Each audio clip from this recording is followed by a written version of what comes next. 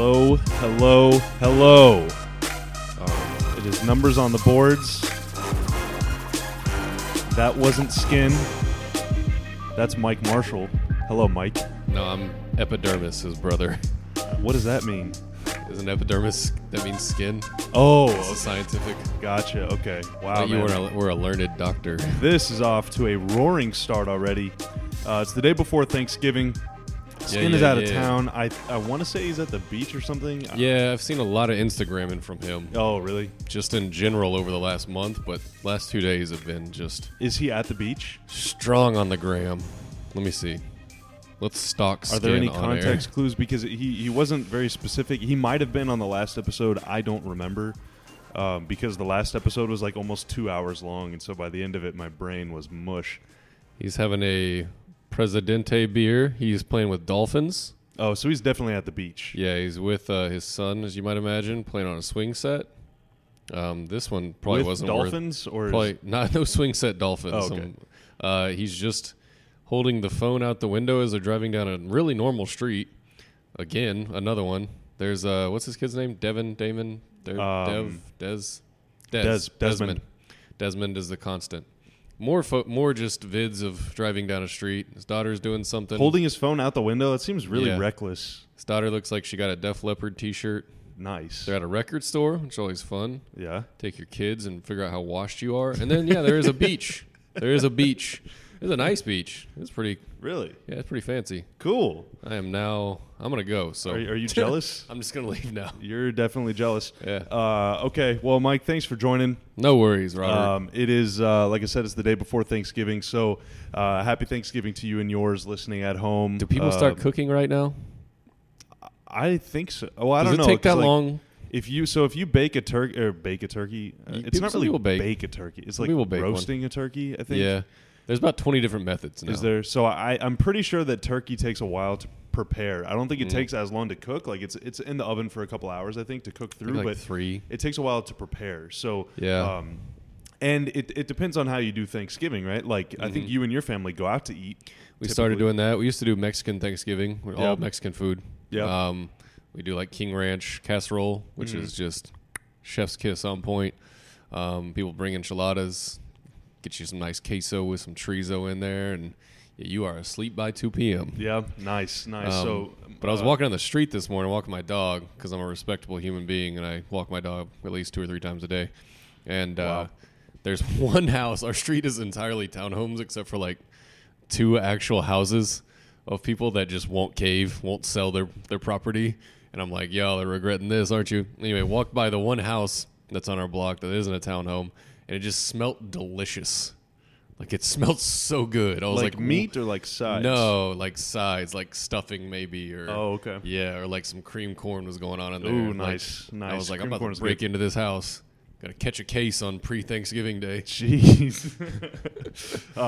Yeah, my family's always been pretty traditional Thanksgiving. Now, Christmas is whenever we've typically like spread our wings a little bit. And by we, I mean the adults, the grown-ups. I am a 28-year-old toddler, basically. So Right. I don't It's a ever cook giant anything. child. Yeah. But yeah, I'm looking forward to it, man. Ham is good. Mac and cheese is good. One of the rare holidays where there's no basketball. Yeah, like we should own Christmas. that. The NFL is already all over it, which is difficult. Just in general, I think we need to have more appointment television dates. Yeah. Well, we have some. So like, there's Christmas always Day is Christmas lit. Day is like the biggest NBA day. MLK. I want to say MLK, Easter. I think is always the All-Star game is always around Valentine's Day, and then 4th of July is free agency, Yep. and then Memorial Day. I skipped over like 3 months there. Memorial Day is a big playoff day. When's the always, too. draft? The draft is always like late June. Is that Okay. like Flag Day or something? Is that in there? Maybe. Big Flag Day guy, huh? Yeah. I don't know when the draft is, but I'm just saying in our schedule during the season, like, not necessarily holidays. We just need more appointment viewing dates. Like, we need to take over like Friday night. We need to have like 4 super lit games on Friday night. Yeah, the weird thing with the NBA schedule is that so often Tuesdays and Thursdays are like devoted to TNT basically, and so there's almost no games on those days except for Yeah. like the games of the week. And what we're finding out this year is that whenever you plan on the Warriors being really good, Yeah, it's a tough and thing. they aren't, then it makes national viewing tough. Right, so ratings are technically down, but it's like, okay, well, you chose this team that is now starting a person named Kai Bowman, which all respect to Kai.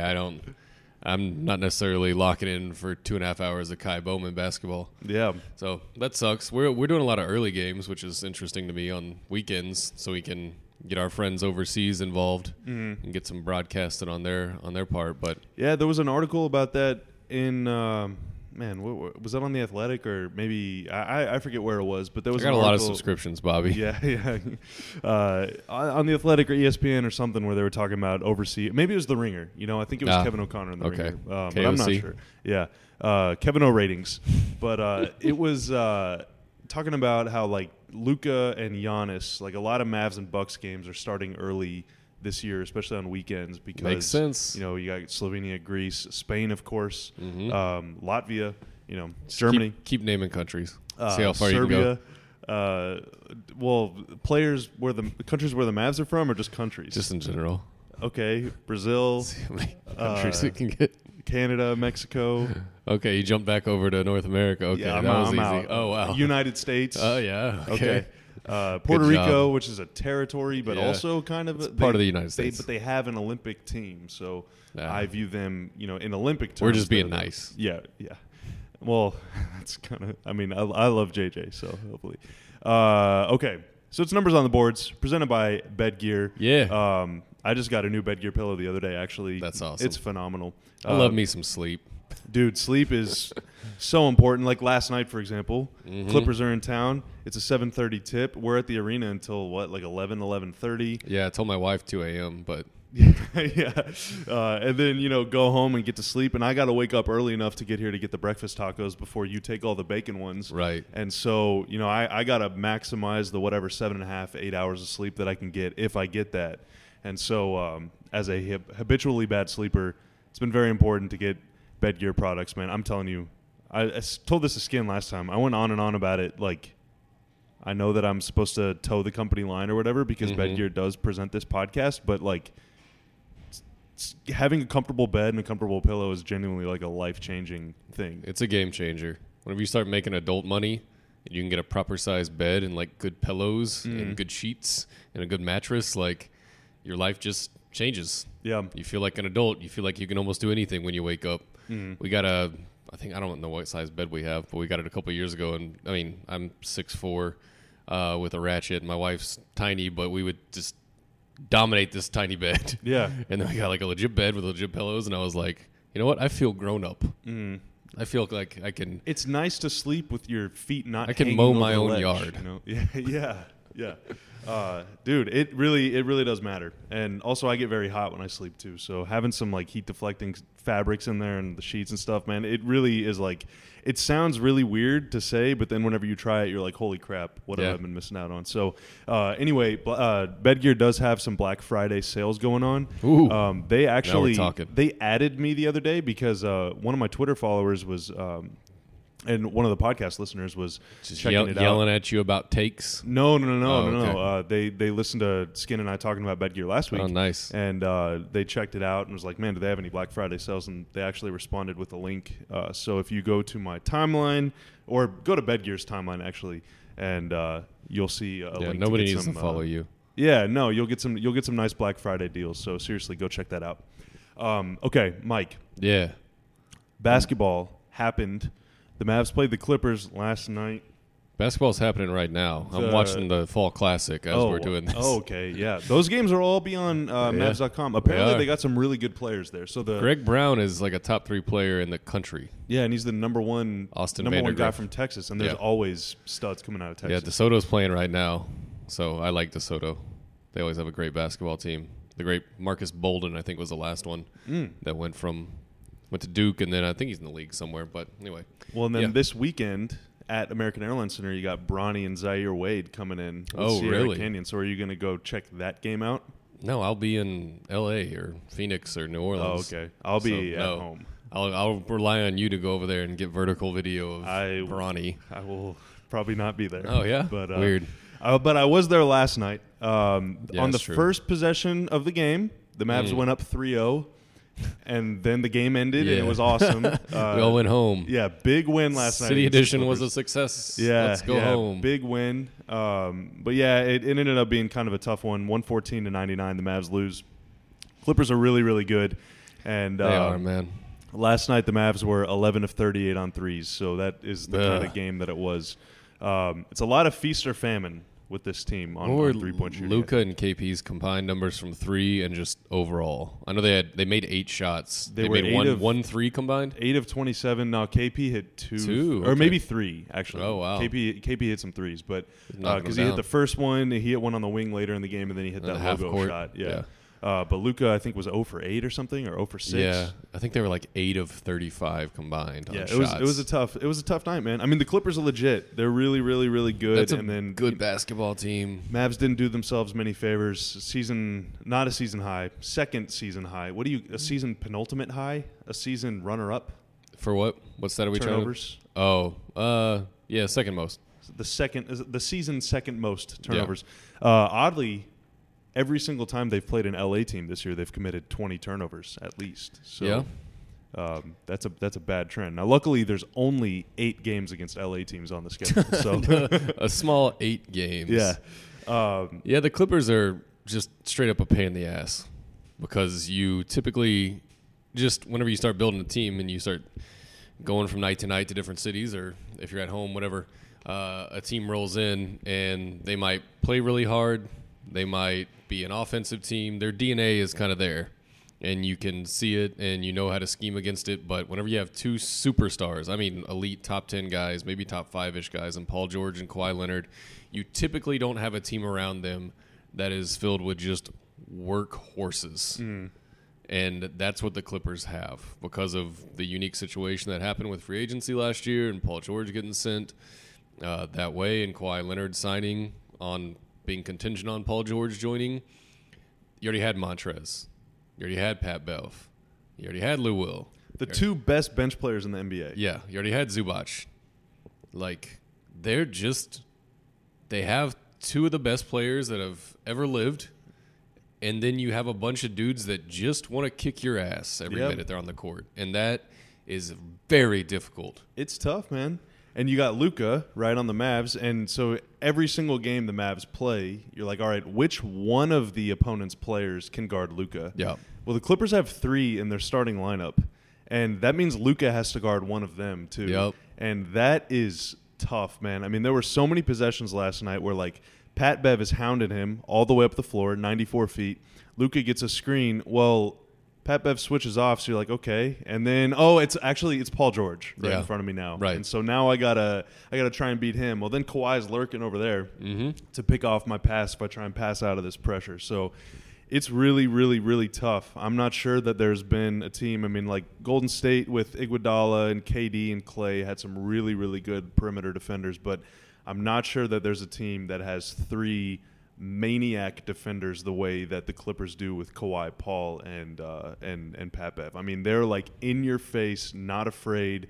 They will rip the ball right out of your hands and let you know about it kind of players. Yeah. I mean, it is tough. That's the thing about good teams is that makes things so much simpler for the other guys. Like the first half last night, Zubac was awesome. Getting offensive rebounds, getting putbacks. He was all over the place, and you don't account for him chopping you up in the first half. You know, you might account for Montrez because Montrez is just, if you don't put the right kind of athlete on Montrez, he's in your kitchen about 10 times a game. He averages 20 a game. Yeah, that dude's awesome. Yeah. But it just makes everything easier for everyone else. And that's kind of like, if you flip the card, like that's kind of what Luka's been doing, right? He's been getting better looks for Tim. He's been getting better looks for Dwight. He's been getting stuff out of Dorian, corner threes out of Dorian. And you can't overstate how important it is to have a dude like that, at least offensively, that generates positive looks. They have 2. And if you want to throw Lou Will out there with them, they have 3 that just constantly generate positive offensive looks. Then they have just depth flying around out there. I mean, JaMychal Green, like, doesn't play at all. They got Mo Harkless, like, for free this summer. And those dudes were, those are starting caliber players. So I haven't seen anything quite like the Clippers last night. I mean, the Lakers came in here, and the Lakers are a completely different animal. I don't feel like they have the defensive acumen across the board like the Clippers do. When they lock in, they do, but not night to night, I don't think. Not consistently. It's not the connective thing of it's all the way up and down the roster for the Clippers. Like someone might have a big man that can just give Zubac the work in the post, but that's not necessarily us. And it's probably not 20 teams in the league. So they do have very minor weaknesses, but you can cover them up so easily because you just have great defenders, great shot creators, and spades. They look like a title team. Yeah, they do. They really do. And we're not buttering them up to like take the blame off the Mavs for losing. I mean, that was a disappointing performance, but I do think it's important that, you know, even though they've won 5 in a row and they beat the Raptors, who are really good, they beat Houston, who's obviously very good too. You know, I don't really think last night was like look how far they need to go, right, to reach that level. I mean, they shot 20% from 3, and Paul George made 4 threes in the first quarter, and the game was over. I mean, it was over pretty quick. I don't think it's like a huge like statement on their whole like state of the team or anything, but it's kind of I guess I don't know. I mean, I don't want to put too much weight on it, but it was kind of like a reality check, right? Yeah. Shows you what happens whenever you don't shoot 40% from 3, which is what happened during that 5-game winning streak. I mean, if your shots aren't falling, then you have to take care of the ball and create good looks at twos. But if you're turning the ball over and your shots aren't falling, well, then you're not. And you miss everything at the rim. I mean, they missed a lot of layups, and they drew a lot of fouls. You know, they went to the free throw line a lot, but they missed some free throws, and they weren't able to stay in front of their men on defense. So it was kind of a total, I guess, top to bottom difficult performance. There was really not much at all that went right for them, except for, you know, JJ proving like, hey, yeah, I'm still here and really, really good. Yeah, that was very positive. For that dude to come in there and just automatically still got it. Like, I can give you 10 minutes and score 12. And that's his bag, man. He's solidifying his spot as the third leading scorer on the team. It really is. Tim actually passed him. Yeah, Tim had a couple of really nice games. He had a 20-point game and a 31-point game. Yeah, that 31-point game moved him past JJ by half a point. Yeah. During the season, in the course of a season, if you do watch all the games, which that's our job, a lot of fans do as well, or, you know, catch a good 75 of them or whatever, you just kind of get lost in the sauce of expectation, where you should always just have a notes on your phone that just says, okay, this is my expectation for this season. This is how good I think this team can be with this current structure, and I'm not going to waver too far from that.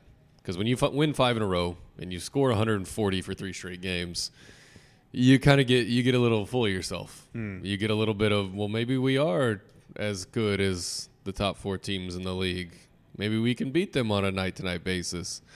And I don't think it's a testament to where we are this season necessarily. I think it's a Tuesday night game against the best team in the NBA. In November. When you don't shoot well. Yeah. That's what it's going to look like. Like, you can read deeper into it that, you know, it's a confidence check and the guys are going to feel pretty down about it. I don't think so. I think those guys are smart enough now. Just judging from what happened against the Knicks 7 games ago. You go up there and you lose a game you have no business losing for the second time to a team that's going to pick top 3 in the draft next year. And it's like, do you get back up? Do you have that? Do you have the minerals to go right back out there and say, don't care. We're going to go win 5 in a row. We're going to have a perfect homestand. We're going to score 140 a night. And they did it. And that's the kind of stuff that matters to me. It's overcoming that because the season's so long, you're never going to be perfect. You're never going to have a streak longer than 4 or 5 games in which you're just running super hot. It's going to happen. So they've showed some maturity in that area. I think Luka's going to come out next game and just nuke the Suns. Like, I think that's going to happen. It's Kelly Oubre guarding him? Yeah, probably Oubre. The Mavs do struggle against Devin Booker, but Phoenix has nobody for Luka. I mean, they might both go off for 50. I don't know if they have anybody for KP either. Yeah, they don't really. Like, I don't. I mean, the mighty Aaron Baines. Aaron Baines has been playing great. He's been playing freaking great, but I don't think Baines is going to be very comfortable. Yeah, so it's a game, like you were saying, where if they do what they do, then they should win. But Absolutely. It's more a matter of can you do it? And it's impossible for us to win if KP and Luka shoot poorly. I'm going to go ahead and put that on bold statement watch. Wow. We're just not going to win very many games when our two best players don't shoot well. But we're never going to win a game whenever those two guys don't play well and we don't have a third scorer. We don't have a Tim go off for 20. We don't have a J-Jax drop 19 on somebody, Dwight 20, or Seth. Whenever Seth gets rolling, we can't win. We cannot win that way if we don't have a third scorer contributing,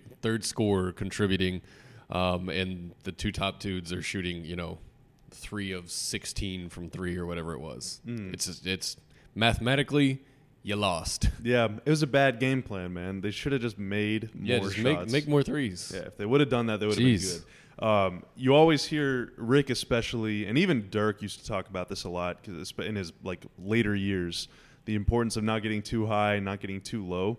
Like you win 5 in a row, maybe you are kind of feeling yourself, and you feel bold enough to wear a Boban shirt to the game. Yeah, and, it's all smiles. You hope to be, ideally, you hope to be the type of team and the type of person, the type of players, whatever, that are going to do that even if you lost 5 straight, right? Yeah. Because it's a long season. Even the best teams lose 20 times. And oftentimes the best teams lose to other best teams, right? You do have your slip-ups, like the Bucks last year lost twice to the Suns. But you're going to lose. You're going to lose by double digits. That was really the first game this season that the Mavs had almost no chance at winning. Even the Boston game, I think, was tied with 6 minutes left. They ended up losing by 10. The Lakers, they lost by 9. But that was in overtime, and they actually technically should have won that game. But that's ancient history. But, yeah, I mean, you got smacked around by a really good team at home, and now it's just a matter of flushing it and moving on. You got to keep that doubt at arm's distance, right? You got to keep it. You got to keep it out here because there's another one. It doesn't matter. Yeah, it doesn't matter what your mentality is. You got to fly to Phoenix on Thanksgiving Day, and then play the next night. And to me, the term they use in baseball is a shutdown inning, right? You just took the lead, or you just scored a couple. Can you get that shutdown inning? For me, I don't know what you would call it in basketball, but after a loss, like Luka said, a bounce back. Yeah, it's a bounce back. It's a bounce back game. When you get kicked square in the boys, what do you do next game? How do you respond? And that's way more important to me than everybody's in a good mood when you're winning 5 in a row. Everyone's having a good time. Like shots are going in, the basket looks humongous. And that's part of growing as a team and getting older and getting more mature in the league and being led by a 20-year-old, a 24-year-old. It's almost everyone else's job to be those mental ninjas and just be like, you know what, whatever, let's go. But I think Luka's handling it really well. I know he didn't show up for media last night, which is weird on his behalf, but I don't read too much into that. Yeah, no, not at all. That's why. So yesterday, Rick called Tim a connector again. He used that phrase again, and I was going to ask him, what does that mean? But then Brad Townsend asked him right when I was about to, and I was like, thank God, because Brad asked the question way better than I could. But I thought he meant connector like he makes the pass or is in the right spot, connecting X's and O's wise, but he meant connector like he keeps guys connected, like he keeps talking to them and stuff. And that's to your point Malcolm about Gladwell, what's the connector? Well, I will explain it all later, but off air because there's a whole book. But basically it was about Baltimore, and whenever The Wire is about the heights of Baltimore, right? The high rises where. Basically, a lot of the crack epidemic started, and everybody in the Heights were the customers of one drug dealer. And then they tore down the Heights or shut down the Heights, and now the drug dealer's out of the Heights, so crack started spreading into different areas of Baltimore. He's the connector. Oh, gotcha. Okay. Yeah. Okay. Yeah. Well, metaphor is slightly different for Tim here, I think, but yeah, he just keeps everybody on the same page, kind of the vocal guy. Luka, pretty quiet guy. KP seems like a pretty quiet guy. Dwight Powell is pretty quiet guy. I mean, he works hard, but JJ and Tim are probably your two most vocal guys on the team. And so having Tim out there on the floor with them, I think does kind of matter because he's not afraid to say, hey, like, come on. Right. I think Bobby's kind of the same way too. Yeah. Just judging from their interactions in the locker room, like Bobby's just picking on everybody. Just trying to make you laugh. For sure. And that's like positive energy, but sometimes you need someone that's going to be like, and sometimes we watch the game from the press box, and so, Tim will get beat on defense or something, and then he'll kind of like turn around and sort of like say something. And I mean, I'm not smart enough to know what he's saying, but obviously for him to say something to someone else is probably like, hey, you were supposed to help me here. Or like last night at one point I saw him do the little duck quack thing with his hands. Like, you got to talk. Communicate. Like, you got to let me know if I'm going to get screened, So, you just need someone to say stuff. So maybe that's Tim's role in the team, is emerging like the vocal leader. But talking about bouncing back and, playing the Clippers, playing Phoenix. Phoenix is like the freaking, 16 Warriors every time they play the Mavs. You have kind of this reality check game against the Clippers right before a pretty tough stretch of schedule where you go to Phoenix, then you go to the Lakers, you go to New Orleans, and then you play Minnesota on the second night of a back-to-back, and from there it just kind of gets pretty tough. I mean, you got 5 games against the East, like top dogs coming up soon too. So this next dozen games, basically this next month heading into Christmas, is some pretty tough basketball. And we're going to find out some things about this team, I guess, see what is maybe sustainable, like what their real deal is. Like, are they really the best offense in the league? Is this three-point shooting that they showed on the homestand, is that real, or is that, I mean, obviously no one's going to shoot 45% from three for a season, but and that's something that you said you wanted to talk about too, is what is kind of real, what is not. So seeing it as it was your idea, I'll give you the floor, but where did you want to go with this? It's just a lot of it's like anything we're going to talk is tied to Luka. I think we all had pretty high hopes for him from minute one, and maybe even before, just if you were a fan of him before he was even a Maverick. But it always happens this way with... Can I cut you off real quick? Yeah. So the other day, or a couple episodes ago, Skin and I finally revealed like what we actually thought about Luka before the draft. Like, I went back and listened to the episode the day after the draft, whenever we got him, and I was like choking myself because I didn't want to like be too excited about it, because their whole mandate back then was like no expectations. You know, we don't want to put pressure on the kid. But I watched every Real Madrid game that year and was like, this guy is gonna be a legend. Yeah. And so what did you think about him? Well, I mean, I wrote about it. I think it's still out there for people to read. I wrote a draft guide that year because I was still freelance, had a lot of jobs going on, but I didn't have an exact Mavs job besides working pre and post game shows. And I knew a year out that team was not going to necessarily be out of the lottery. So you start looking at it and you start, is Dennis Smith Jr. a piece for the future? Okay, can you draft another guard? That type of stuff. And you land on Luka pretty early. And there's just so much noise that flies around in draft circles. I read a article the other day that said the Kings didn't draft Luka because Vladdy didn't like his dad. Like, that's so that is so wild. Nonstop noise. Yeah. Like, there's so much noise that happens, and you really there aren't that many arenas that are like draft knowledge, even across other leagues. It's like maybe politics and economics, whereas there's just noise going on, and you have to really, really know the subjects to cut through the noise and get the signal that's happening. And I try to do it in pure of a way as I could, which is watch every player so that I don't get, my opinion doesn't get colored by what Sam Vecini thinks or what by... Yeah, I mean, if you're only watching Sam Vecini's top 10 players, then your top 10 players are going to be Sam Vecini. Exactly. You have no context. You don't know how they fit in the whole thing. And to me, it's just kind of insane in general for people to casually jump into that. I think that's just way too ambitious. People that cover the draft casually or just started covering the draft, NFL, NBA, whatever it is. So I started basically a year out, just watching guys that were going to be in the draft. And obviously Bagley, I think, was number one for a long time. Ayton got a lot of hype. And then Luka just kept hovering around, and I kept watching him at Madrid. I watched every game he could possibly have. And to me, he looked like the best player that had came into the NBA draft in the last 5 years. Just hands down. and that's against lower competition. So how do I make sense of that? And then on the other side, the pendulum goes this way because he's 19 and 18 in these games. So you're just doing all this arithmetic in your head of, holy crap, what did I just see? Is he playing against guys that might not fit in next door in our summer league games? But he's 18.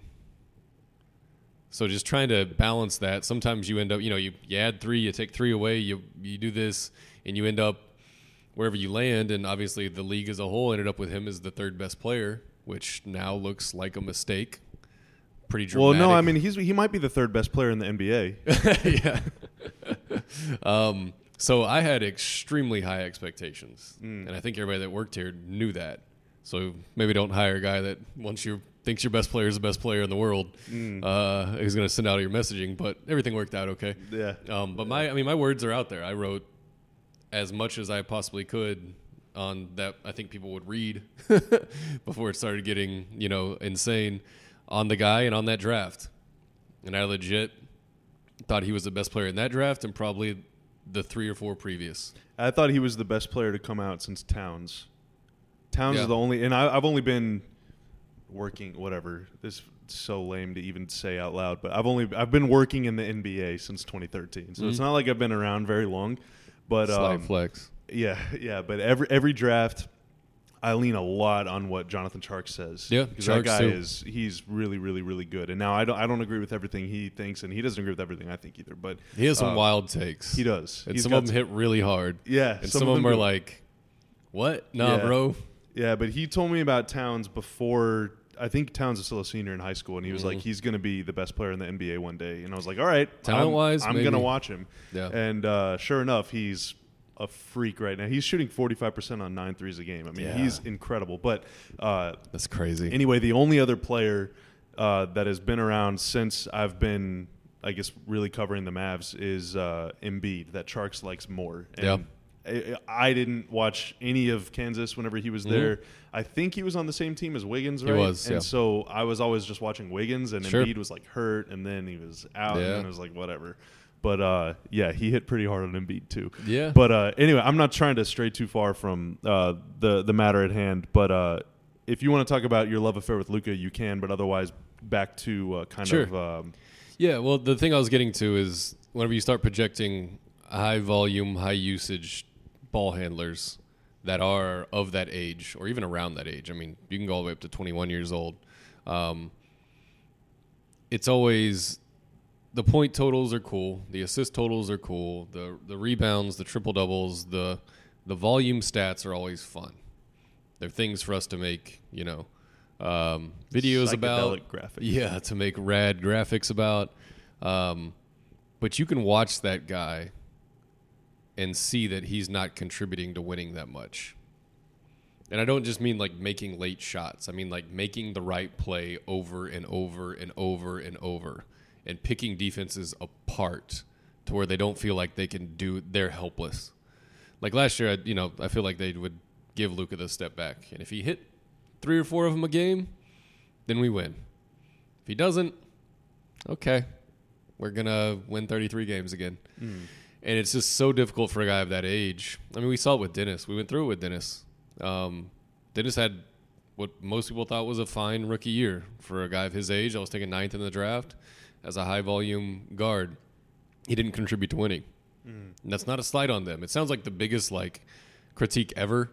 But honestly, at that age, I mean, I think people know it now that they've heard it, that the average first All-Star game for a point guard is 25. That's for a reason. Point guards and centers, that's the steepest learning curve in the league. And it almost sets your franchise back to where you're going to be in the lottery the next year. It really does. It really does. If you take one. I mean, the good teams that are trying to win the championship this year are not drafting a rookie point guard or a rookie center. It's just not happening. Well, I mean, this is like a hot take, but I gave it to Skin. I mean, would the Suns be having the season they were if Ayton was playing all of Baines' minutes? No. Now, 5 years from now, Ayton's going to be way better than Aaron Baines. Yep. Has ever been. Right. But today... Yeah, Baines is better than Ayton in his minutes he plays. Or at least as when it comes to, competing. Yeah. You know what I mean? Yeah, and that's that's the name of the game. So I say he's better right now. Mm. That's just how it works. Yep. It's like, you can throw any scenario like that out there. It's, is Courtney Lee better than Roby? Yes, 100%, because Courtney Lee's played 10 years. JJ might be better than every point guard on the team, not named Luka. Yeah. But, that's But you also got to develop the younger guys. You got to get them real reps. You got to get them up to JJ's speed, because maybe their high-end potential is what JJ was in his prime. And you just ride this wave back and forth. And there's a difference in salary, and there's a difference in everything. Yep.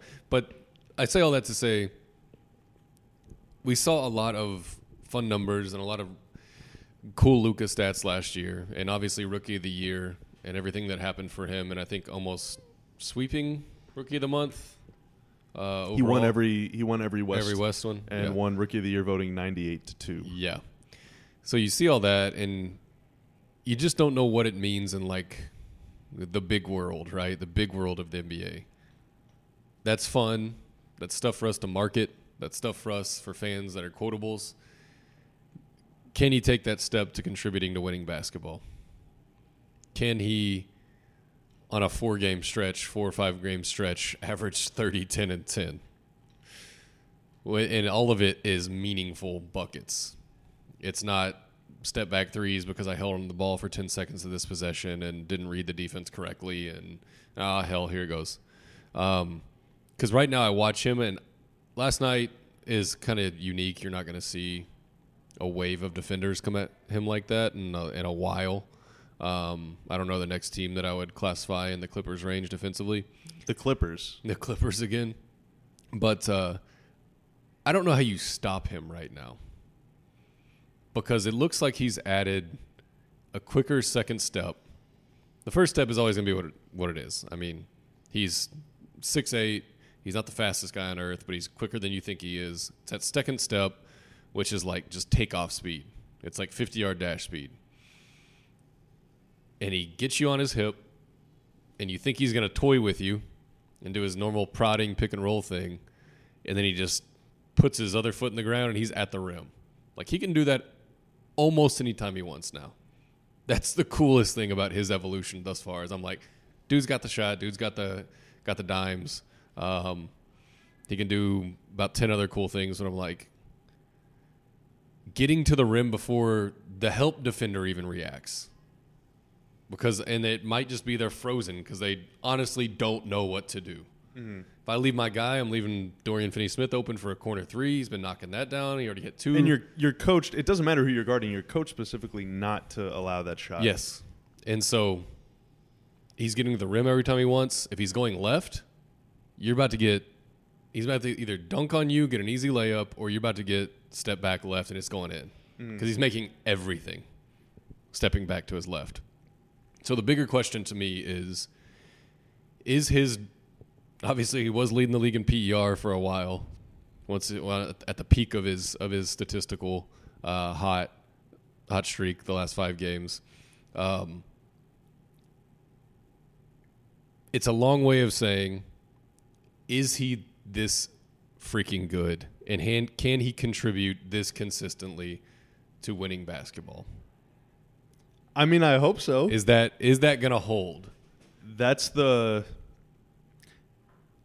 considering that one player ever has averaged 30, 10, and 10 over the course of a season, and considering that right now the Mavs are, let's see, let me pull up my little rankings, averaging a point more per 100 possessions than the best offense of all time, I'm tempted to say that it's not sustainable. But here's where things get...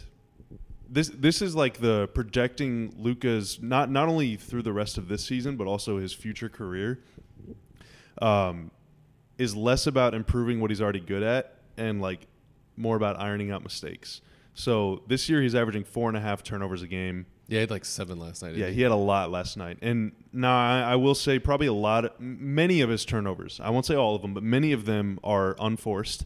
And he takes 9.5 threes a game, and probably 2 or 3 of them he shouldn't really be taking. Yeah. So if you add it up, that's about 5 mistakes per game that he makes, and he makes about 50 really, really good plays. Yeah. And so if you can turn that 5 mistakes into 3, then all of a sudden you're scoring almost 2 more points like per game, just based off that, because literally everything he does leads to points right now. Right. I mean, it's magic. I mean, he has solved everything, every problem. Yeah, he's cheating NBA offense. Yeah. He's cheating at it. And there's no way, because of the combination of improvement in speed and agility, and his handle is tighter, which makes him look faster. He's getting between the legs quicker, which is allowing him to go forward. I mean, he goes from left to right so fast. Yeah. And I don't see him ever getting any like slider in his frame. So he's always going to be able to keep littler guys off him. And his vision is never going to change. I mean, I don't see how he doesn't just, even if he just stays this good forever. Like, I don't see how he gets worse. Yeah. Right. His shooting can only get better. His free throw shooting is already really good, 82%, but that can even get better. I really think the only thing that can stop him from being like this forever is just like his own boredom.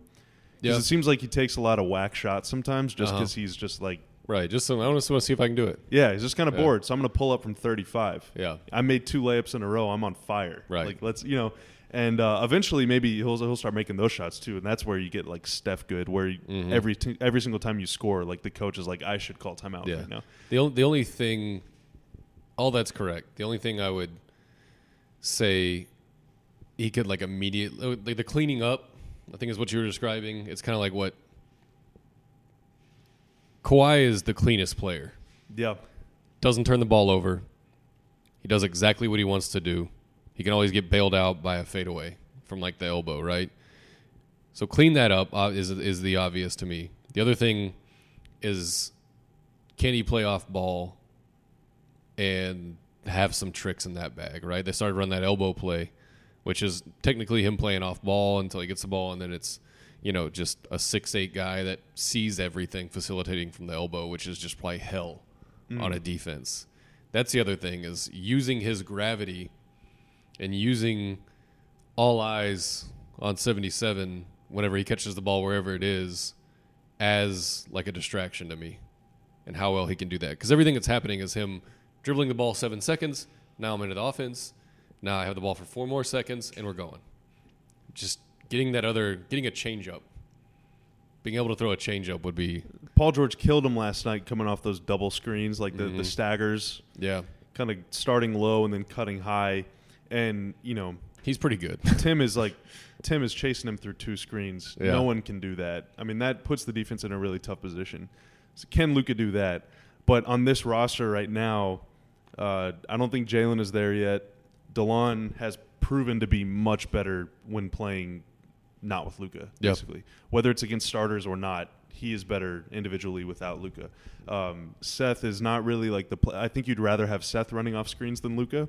And so I think that's why they wanted Kemba this summer, is, to try it. Because having Luka run everything for 36 minutes a game is very taxing. I mean, you saw it last night. He was gassed. Yeah. I mean, that's the Clippers. He's only really been that tired, I think, one other time this season. That was against the Spurs in the third quarter. I mean, he was exhausted because he was doing everything. Yeah. You don't want him to do that forever. And also, I mean, kind of the one knock against him, this is something that Jonathan Givony from Draft Express mentioned on the Woj Pod the other day with Tim McMahon and former Mavs player development coach Mike Procopio. Really, really good listen. But one thing that Jonathan mentioned was that Luka kind of got worn down in Real Madrid in 2018. And last year his numbers tailed off at the end of the season too. And so, you hope that fatigue won't be an issue. And that's part of the reason why losing weight and putting on muscle and all that stuff matters. But, like, if you do this all the time, all season, then everyone gets worn down. Yep. I mean, it happens to LeBron. LeBron takes 2 weeks off in January every year. I mean, that's why. But yeah, I mean, that's where you hope like KP and Tim Hardaway can continue doing this. KP gets a little better. And then, at some point, somewhere in the future, this could be in 2 weeks or in 5 years, they get another guy that can just do something, be a little more dynamic with the ball. Yeah, it doesn't even – if he drops 15% in efficiency in the long run from what has been an insane historic 5 games, first whatever it is. He's shooting 62% on twos. Yeah, it's crazy. That is absolutely crazy. And haven't even seen him like work in the post necessarily. Mm-hmm. You know, he'll get there sometimes and get his own rebound, and it just kind of like happens for flow. But there's not a design play that's happening that he's posting somebody. But all that, even if he is human, which is okay, 28 points a game and nine assists and 8 rebounds. Yeah.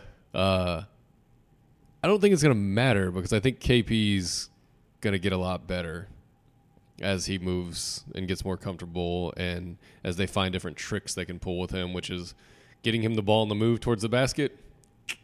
Yeah. Yeah, it's let's pretty good. Let's do a lot of that. Pretty good. Let's do a lot of that. And his 3 is inconsistent, but he's 37% on the year. Which on the whole, it's fine. Really, really, really good. Right. I mean, you do that at 6 attempts a game. That is, and you could even ratchet that up to like 9 or 10. I mean, I'm down for him taking 10 threes a game. Yeah.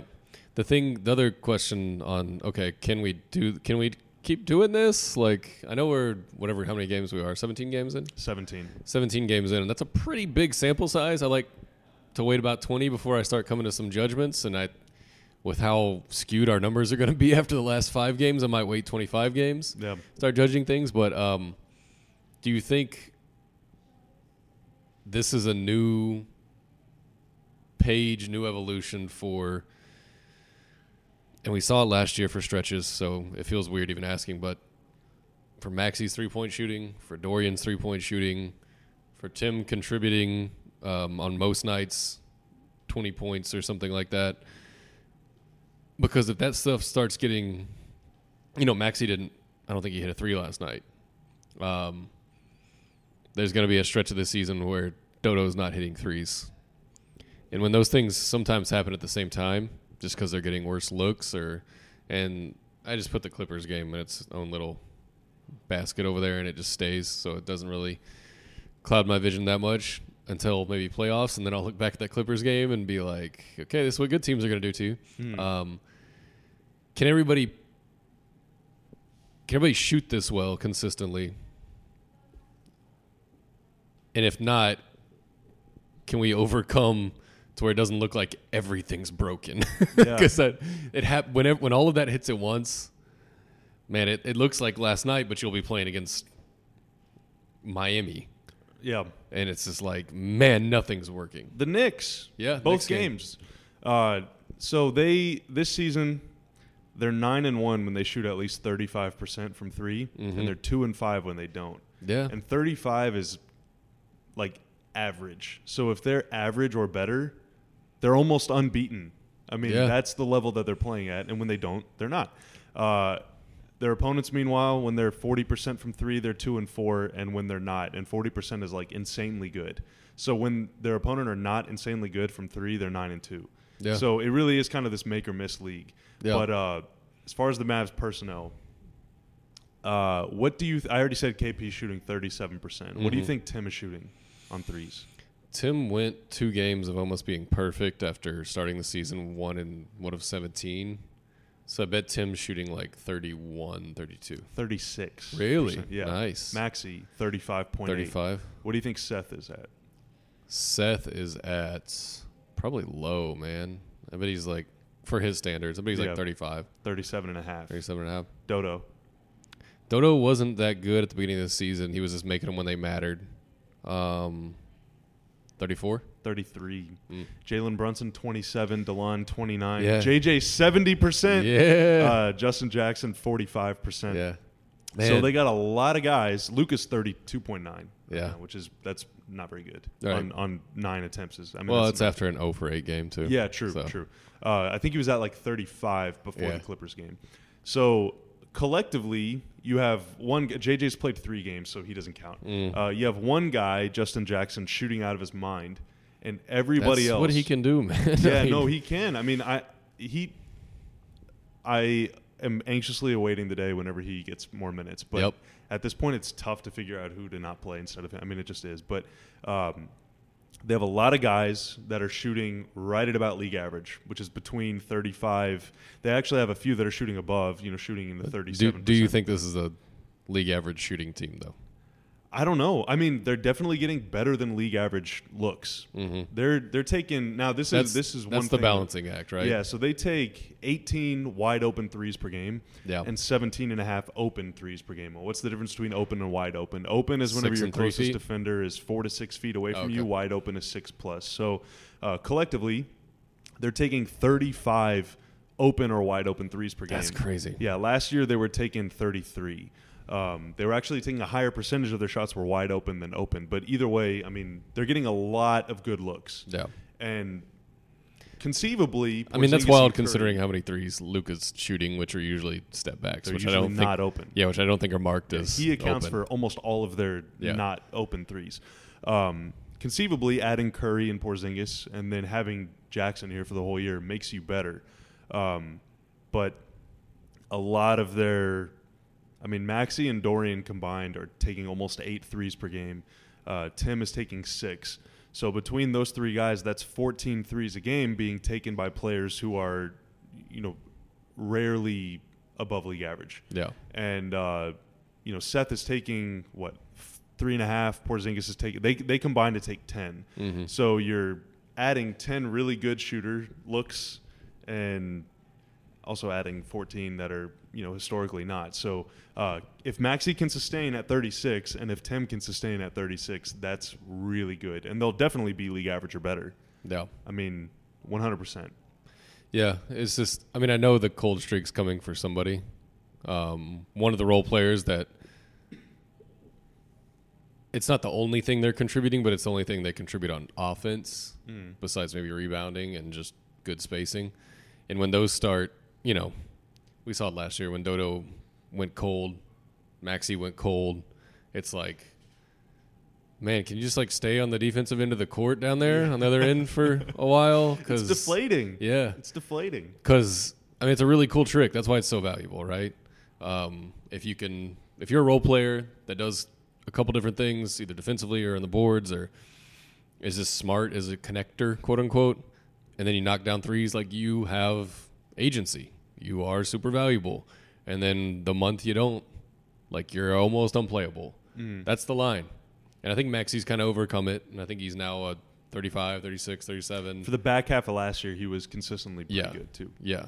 And if he can do what he does, which is, defend the pick and roll at a very high level, rebound, league average, and, generally pretty good floor runner and athletic guy that knocks down 37, 38, 39% from 3, you're pretty valuable. And you're going to play 20-plus minutes a night.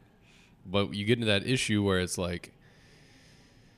you're second week of January and you haven't hit a 3 in 2 games or 3 games, and it's okay, should I throw Boban in there to go rough somebody up?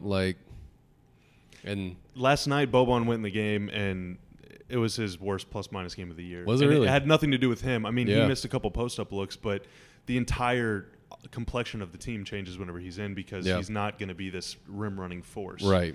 And it's a weird way to play offense. Yeah. He definitely, I mean, he sets good screens, obviously, because he's a gigantic human, but the offense is always weird. It's always station-to-station offense. Yeah.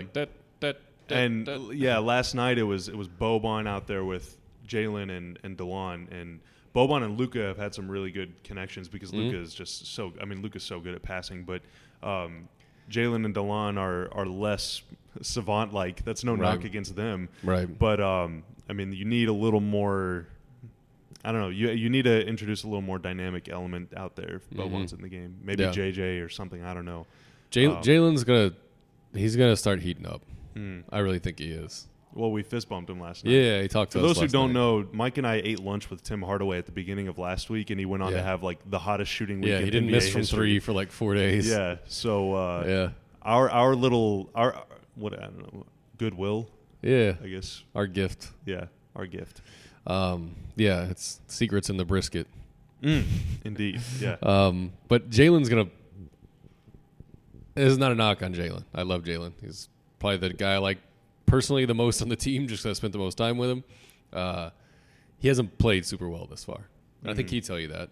He's had 1 or 2 games in which he's been, what my expectation of him is. Well, he told us on Ceiling is the Roof, which you should subscribe to, as well as the 4-Pointer, Mike's podcast. He told us that his goal this year was to be more consistent, and really he has not been very consistent. Right. Missed the goal, bud. Yeah. No, just jokes. But I think he's going to play much better. And I think they're still figuring out how to use him because they realize you can't play him and Luka in the same backcourt right now. So there's the question of how do I deploy this weapon, and then if the weapon's even working offensively, which is where he contributes the most. Because a lot of times what happens to him is the offense gets stagnant and, okay, Jalen heated up, and there's 10 seconds left on the shot clock, and he's dribbling and spinning and stopping and starting and shooting really difficult shots. And so it's almost a matter of what kind of looks he's getting, which isn't a high priority at all in the Mavericks offense of let's get Jalen Brunson better looks. Yeah. Like, I mean, whenever he's out there with like him, DeLon, Tim, and Maxey, that's just a tough.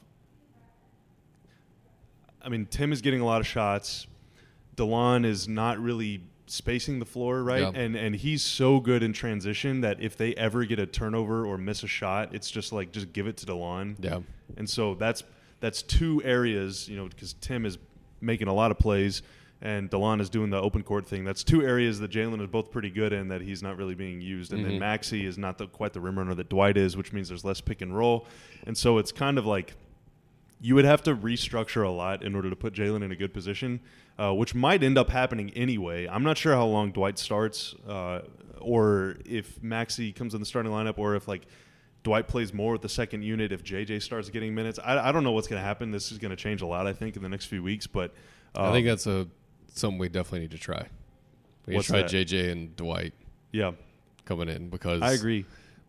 Honestly, I know where we're at this season. 11-6, 17 games in.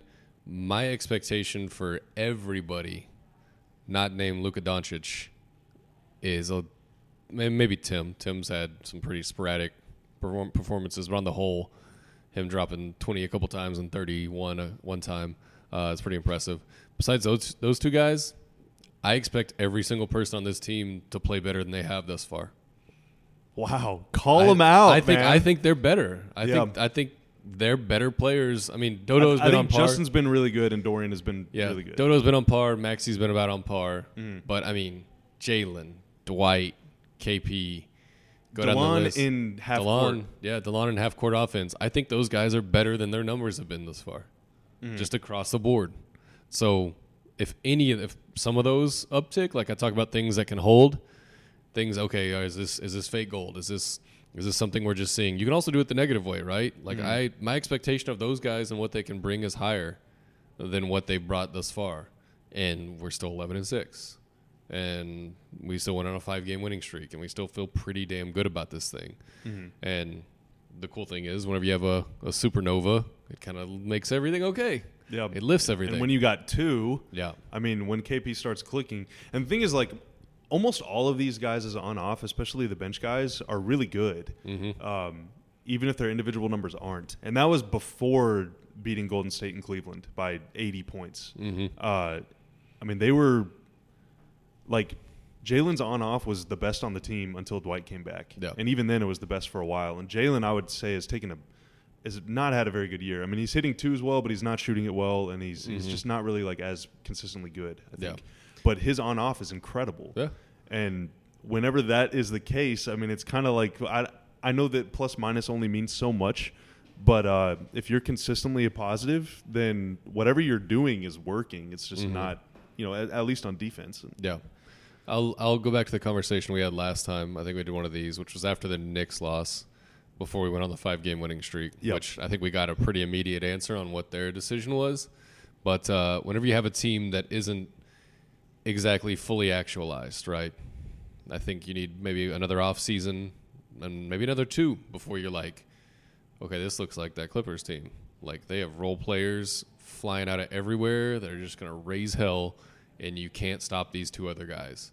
I think we're a little bit of distance away from that. Just honestly, as a Mavs fan and employee, like, I think we're just not quite there yet in terms of building. A couple years away from winning a championship. Yeah, maybe just a couple. But when you are at this point, and you know your strengths, you know your weaknesses, you know what kind of tricks you can pull off on a night-to-night basis, do you lean further into the things you're doing at an elite level, which is offense, which is the number one offense in basketball, I mean, historically right now? So the gap between them and Washington in number 2 is larger than the gap between Washington and 13th ranked Portland. Jeez. I mean, they're so much better than everybody else right now. So this is like the ultimate question to me. Because basketball is so connective and the same person plays offense that plays defense.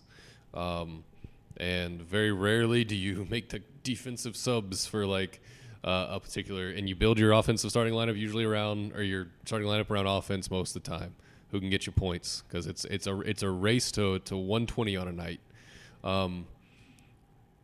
Do you, now you know that you have this trick in your bag, you got the big dog, you got the driver, you can knock it 400 yards. Do you lean into the offense even more and say, whatever happens defensively, I'm ready for the repercussions? Or do you try and do little tricks to balance it out? Because some nights you can get away with it. I mean, against your Clevelands, against your, who's the other team we scored 140? Golden State. You can get away with it. You can almost throw up any lineup out there and it's going to work, as long as Luka's hot. But do you commit to, you know what, let's try and score 140 every single night? Or do you try and be this balanced team that can play you about 10 different ways and, start Maxey, because I think he is a better defender than Dwight. Maxey and KP together is really, really freaking good on defense. Yes. But offensively, it just misses pizzazz. Yeah. Yeah. So in the long run, and I'm sure Rick probably grapples with this on a daily basis. Like, okay, we're playing this team. Do I think our best way to end the game with more points than them is us to get to 140? Or is it to try and limit them to 105? And basketball, it's so unique because you can go get a bucket on that guy. That guy's coming right back at you. You better be able to stop him at some point.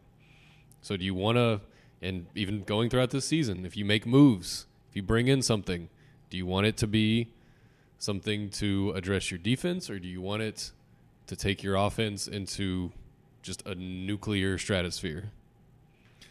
We were talking right before we did this in our pre-production meeting that lasted about 15 seconds. Maybe 15 seconds. I said that this is almost note for note the exact season that they were having the year that they made the Rondo trade. Let's learn some lessons from that. Almost game-by-game record is identical. I mean, it's eerie. Yeah. And they're annihilating bad teams, and they've lost to a lot of good teams. Now they've beaten Denver and Houston in their house, which is it's a cool trick. Awesome. Those are two of the best wins they've had, seriously, in 5 years. I mean, but a lot of their wins have been against teams that probably won't be in the playoffs, and a lot of their losses have been to teams that will be playing game one of the first round at home.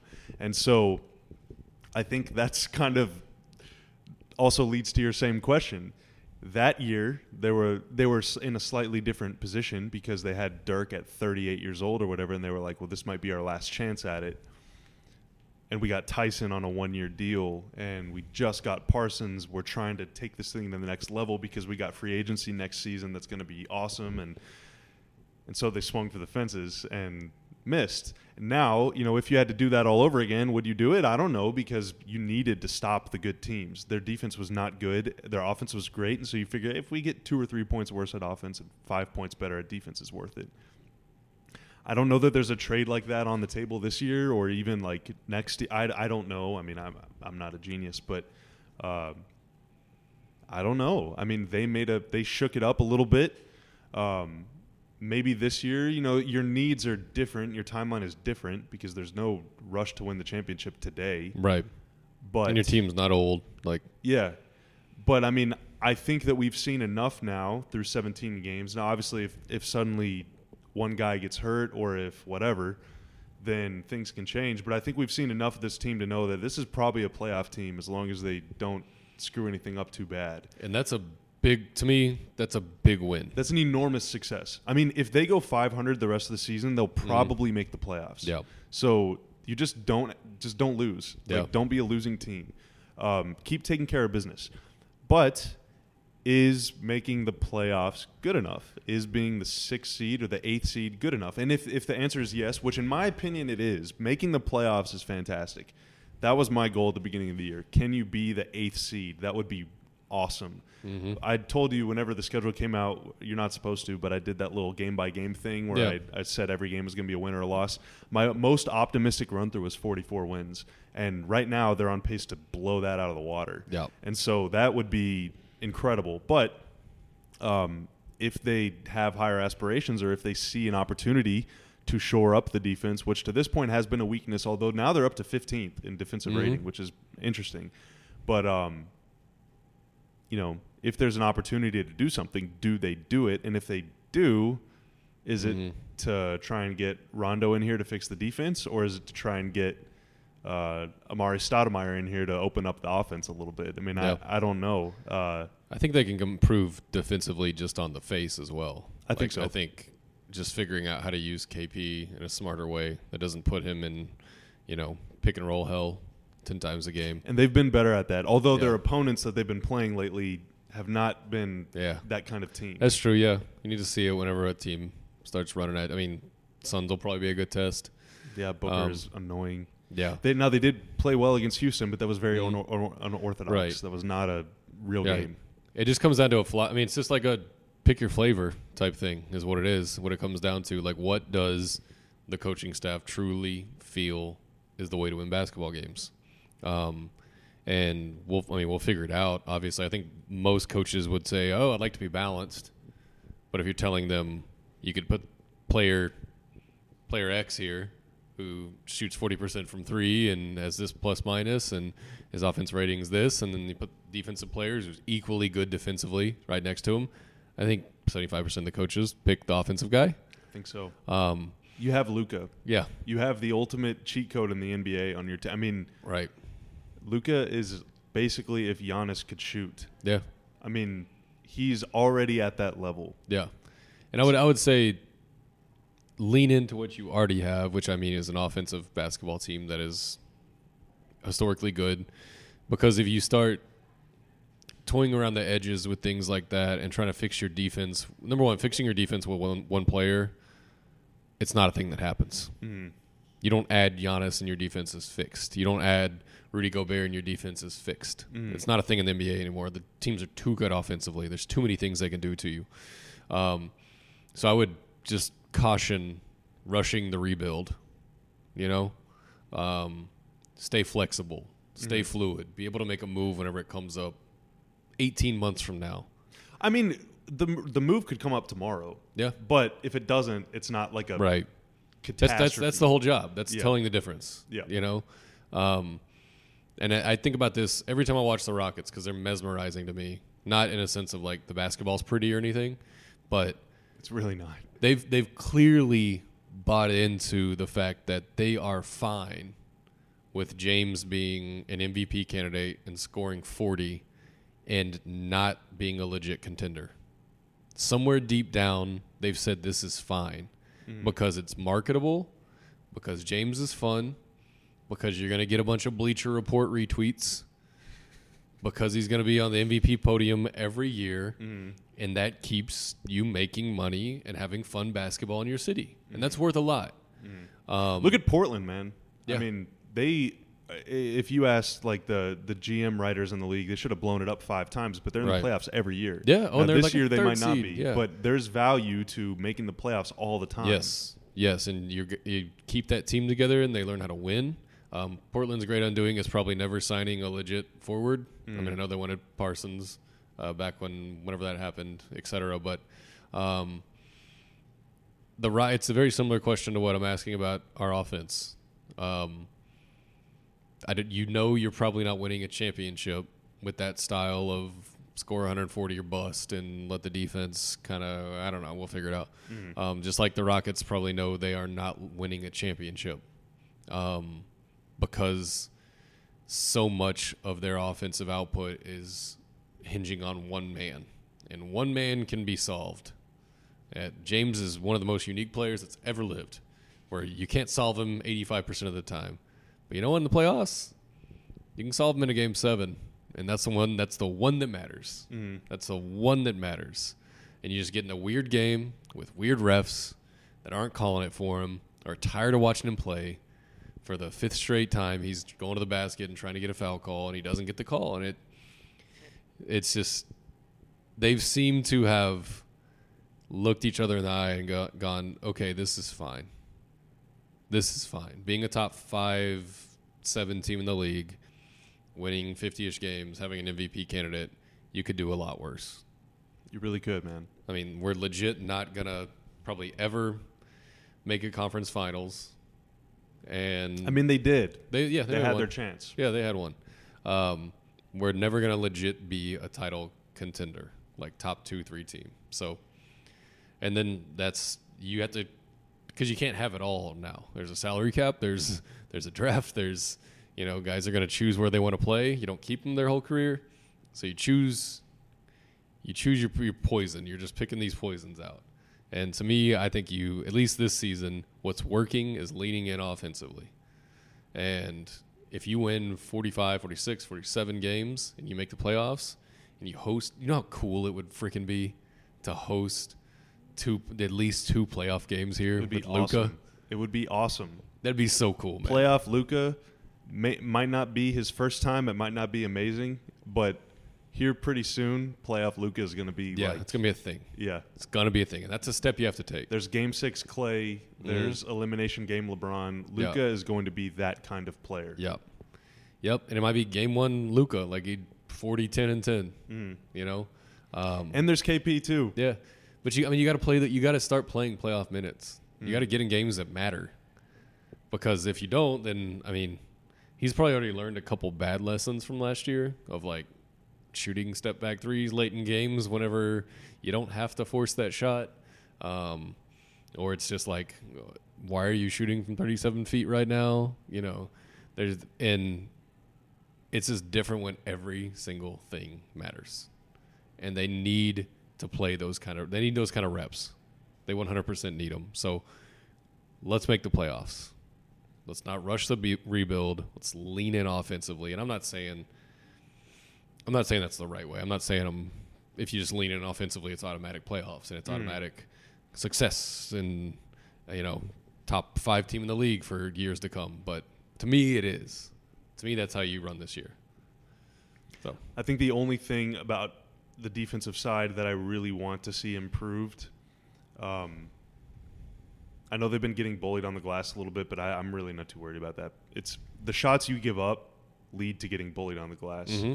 It has to do with other things, but right now they're 29th in turnover percentage on defense, meaning only one team in the NBA forces turnovers less often than them. And that is really not good, because your personnel, if you want to lean in on offense, right, then it means you might get beat on defense. And so if you can turn possessions into offense, then that is going to help you, even if it means taking chances. Now, KP does this. It kind of drives me crazy, but he jumps passing lanes every now and then, and he's been cooked a lot. But whenever it's worked, it's led to a dunk or a free throws or whatever. And so I'm not saying take chances all the time, but they've got to find a way somehow to create more turnovers, because that leads to easy offense. And even if it means playing 10% riskier to get an extra turnover or 2 per game, then I'm down to do it. But that's really the only thing on defense right now that I think is like really feasibly possible with the personnel that they have, unless your defensive guys, DeLon, Maxey specifically, and Dorian, prove that they can be better offensively, right? And that kind of leads to kind of ties back to the leaning into offense thing. Like, if we need to score 120 points to win, then we need to have players on the floor who can get us to 120. Yeah. And so, well, they don't have a defensive Luka, which I know most teams don't. Yeah, I mean, like Dodo's the closest. KP. Yeah, KP and Dodo are like the closest thing, but they're just not. They aren't making. And I mean, when I say a defensive Luka, I mean somebody that makes everything else easier, right? You're a Gobert, yeah, kind of guy. Dodo does a lot of the time, Like you just walk into a game and you know Dodo's chasing around Kawhi. And it makes assignments easier. It doesn't make you not worry about what's going to happen still. Because Dodo plays his ass off and he's a really good defender. But, I mean, people can still get numbers on him every once in a while. And they don't, in theory, KP's that guy that can shut down a Cat. Or at least protect the rim. Yeah. And he's been doing that. Yeah. He has been doing that. Can shut down an Embiid or at least just make everyone's lives easier. They don't have anybody like that quite yet. And that's, why you're just now creeping up to 15th defensively after playing Cavs and Golden State. Yeah. But, yeah, those are all the things that I kick around on a night-to-night basis. That I'm like, how does this work long term? Is this going to hold? Should we be trying to balance offense and defense at all or just fire away? Yeah. So, yeah, and there's going to be, with the schedule coming up at Phoenix, at LA, and then, like I said, in December, man, it's like Miami, Milwaukee, Boston, Raptors, and Milwaukee again, I think, or something. It's like insane. Or no, they go to Philly and to Toronto. That's a back-to-back. Yeah, that sucks. It's tough. They have a very tough schedule for the next month, and so there's going to be some losses that are going to be kind of hopeless, like last night, and there might be some wins that make you feel like we're going to live forever. But take the advice from Rick and from Dirk and from all these guys that have been doing it. From Mark Followell taught me this lesson about not getting too high, not getting too low. I know that being a basketball fan is very fun, and this team in particular is super fun. So you get emotionally attached, and you're passionate, and you're into it, and you want them to win every game. And when they don't, you want someone to get fired, whether it's Rick or the guy who designed the jersey or whatever. But clear shot. Yeah, but it's step one. We're not a quarter of the way through the first season of what's probably going to be like a 10 or 15 year project, and so hopefully. Yeah, that means things will have worked out. Don't start running yet. Yeah, we're at a brisk walk. Yeah, it's baby steps, man. But yeah, we'll see. There's already some rumors swirling around about trades, and that's only going to get louder as the season goes on. And then too, in the summer and moving forward, man, every single time there's ever a free agent or a player that's on the trading block, Dallas is going to be mentioned because of Luka and because of Porzingis. And that is going to be the new norm. Instead of Dallas is the team with cap space, it's going to be Dallas is the team with two superstars. Yeah. And so you got to get used to that. Yeah, get used to that. And that means that their teammates have got to get used to that. Yeah. Like if you're this isn't really tampering to say it. If you're like Dwight Powell, your name is going to pop up in every single trade article ever made of all time. And that's going to happen for 5 or 6 of these guys forever. And so you've got to stay together. You've got to stay the course. And, I don't know. As a fan, as an observer, as a guy who's loved the Mavs my whole life, this is a super exciting time. And it's going to be fun for a very long time. But for it's stressing me out a lot. Yeah. For reasons both good and bad. Yeah, I think if you look back in the history of the league and – if a team, whatever, their Vegas projected over-under was for the season and they're overachieving it now and they feel like they need to make a big swing because, well, now we're better than we thought we were going to be. Why not take another leap? Sometimes you leap and you don't land on anything. Sometimes you trade for Rondo. Yeah. Sometimes we have a perfect example like that. We just got pretty big for our britches and thought, we're a really good basketball team. We score a lot. You know what to fix it? If a great point guard comes in here that can shut down other wings, and we weren't there yet. Thinking that was like the cherry on top of a championship cake, and it was boring to say let these guys grow together and let's see what the offseason brings, and unless it's like a minor deal. I'm talking about like a complete restructure of our expectations are higher now. So now I need a player that can play to those expectations. Trading 4 guys and every pick for 1 guy. Yes. That's the kind of stuff that can short circuit your rebuild, and nothing hurts. Look at the LA Rams in the NFL, man. Yeah, they've traded every pick they have for the next decade, and they might not even make the playoffs. Yep. Things fall apart quick. No, this Luka KP thing will be over before you blink. Yeah. Like it's just like watching your kids grow up, man. So you just gotta kind of enjoy it, and you don't get many chances to strike. So sometimes you want to leap at the first opportunity that you see, but sometimes patience is a virtue. Right, and very rarely are guys available in a trade just pure on the face value. Something's not always right there. Yeah. If they're I don't know if trade is the greatest way of acquisition for us, like just honestly. Now it's been their most probably effective. Yeah, but there's also been some misses. Of recent, it's been pretty dang good technically because Luka was a trade, KP was a trade. J Kid and Jet and Sean Marion and Tyson all trades. Yeah. But at this point I don't know if it has to be a pretty unique situation like those guys. And I just don't know how many of those exist that are realistic. Yeah. So let's watch what these guys can be and get a full assessment, because that's the thing too, right? If you play 30 games with a team, you don't have a full assessment of what they are. And then you throw this random thing in there, and then, okay, everybody's getting fewer shots or getting different shots or don't know where to play on defense, and then you can't self-evaluate at all.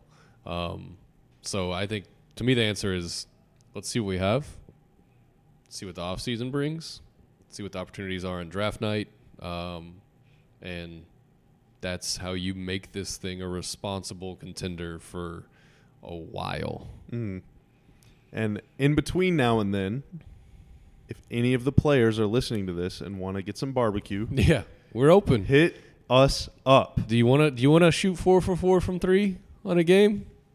Barbecue with your boys. You're paying. Let's get some smoked turkey. You're for sure paying, but for that's sure, all right. Yeah. Well, because we're doing you a favor. Yeah. If you think about it. Yeah. We are helping you. Unless it's Brokoff, because he's like always crunching the numbers. Like he's gonna be weird about it. He'll find money. Yeah, he'll find the money. He'll create. Yeah, he'll cook the books for us. Yeah, absolutely. Mike, thank you for joining. Yeah, man, I appreciate it. Fun. If you were listening to this podcast and you for some reason have not listened to either The Ceiling is the Roof, which Mike and I host, or the 4-Pointer, which Mike hosts with Jake Kemp, first, shame on you. Second, go and subscribe. That is on every channel of podcast, whatever, every platform out there. The Ceiling is the Roof is great. We interview. It's a lot of guests. We had a lot of players over the summer. I'm gonna go ahead and predict Greg Buckner next week. The great Greg Buckner, my dude. Really? All right, that's cool. I feel like Greg Buckner would have some interesting insight on playing on a young team that makes the playoffs for the first time. What do you think? Absolutely. Yeah. Well, that dude's awesome. I love Buck. Maybe we'll ask him about that. So, yeah, be on the lookout for that. Again, Mike's show, The 4-Pointer with Jake Kemp, is awesome, too. It's some really good Mavs talk once a week. This is Numbers on the Boards. It is presented to you by Bedgear. I'm sure Skin will be back next week. If not, then I'll make it work somehow. Maybe he'll just get lost in the ocean or eaten by a shark or something. Dolphin's going to eat him. Dolphin's going to marry a dolphin.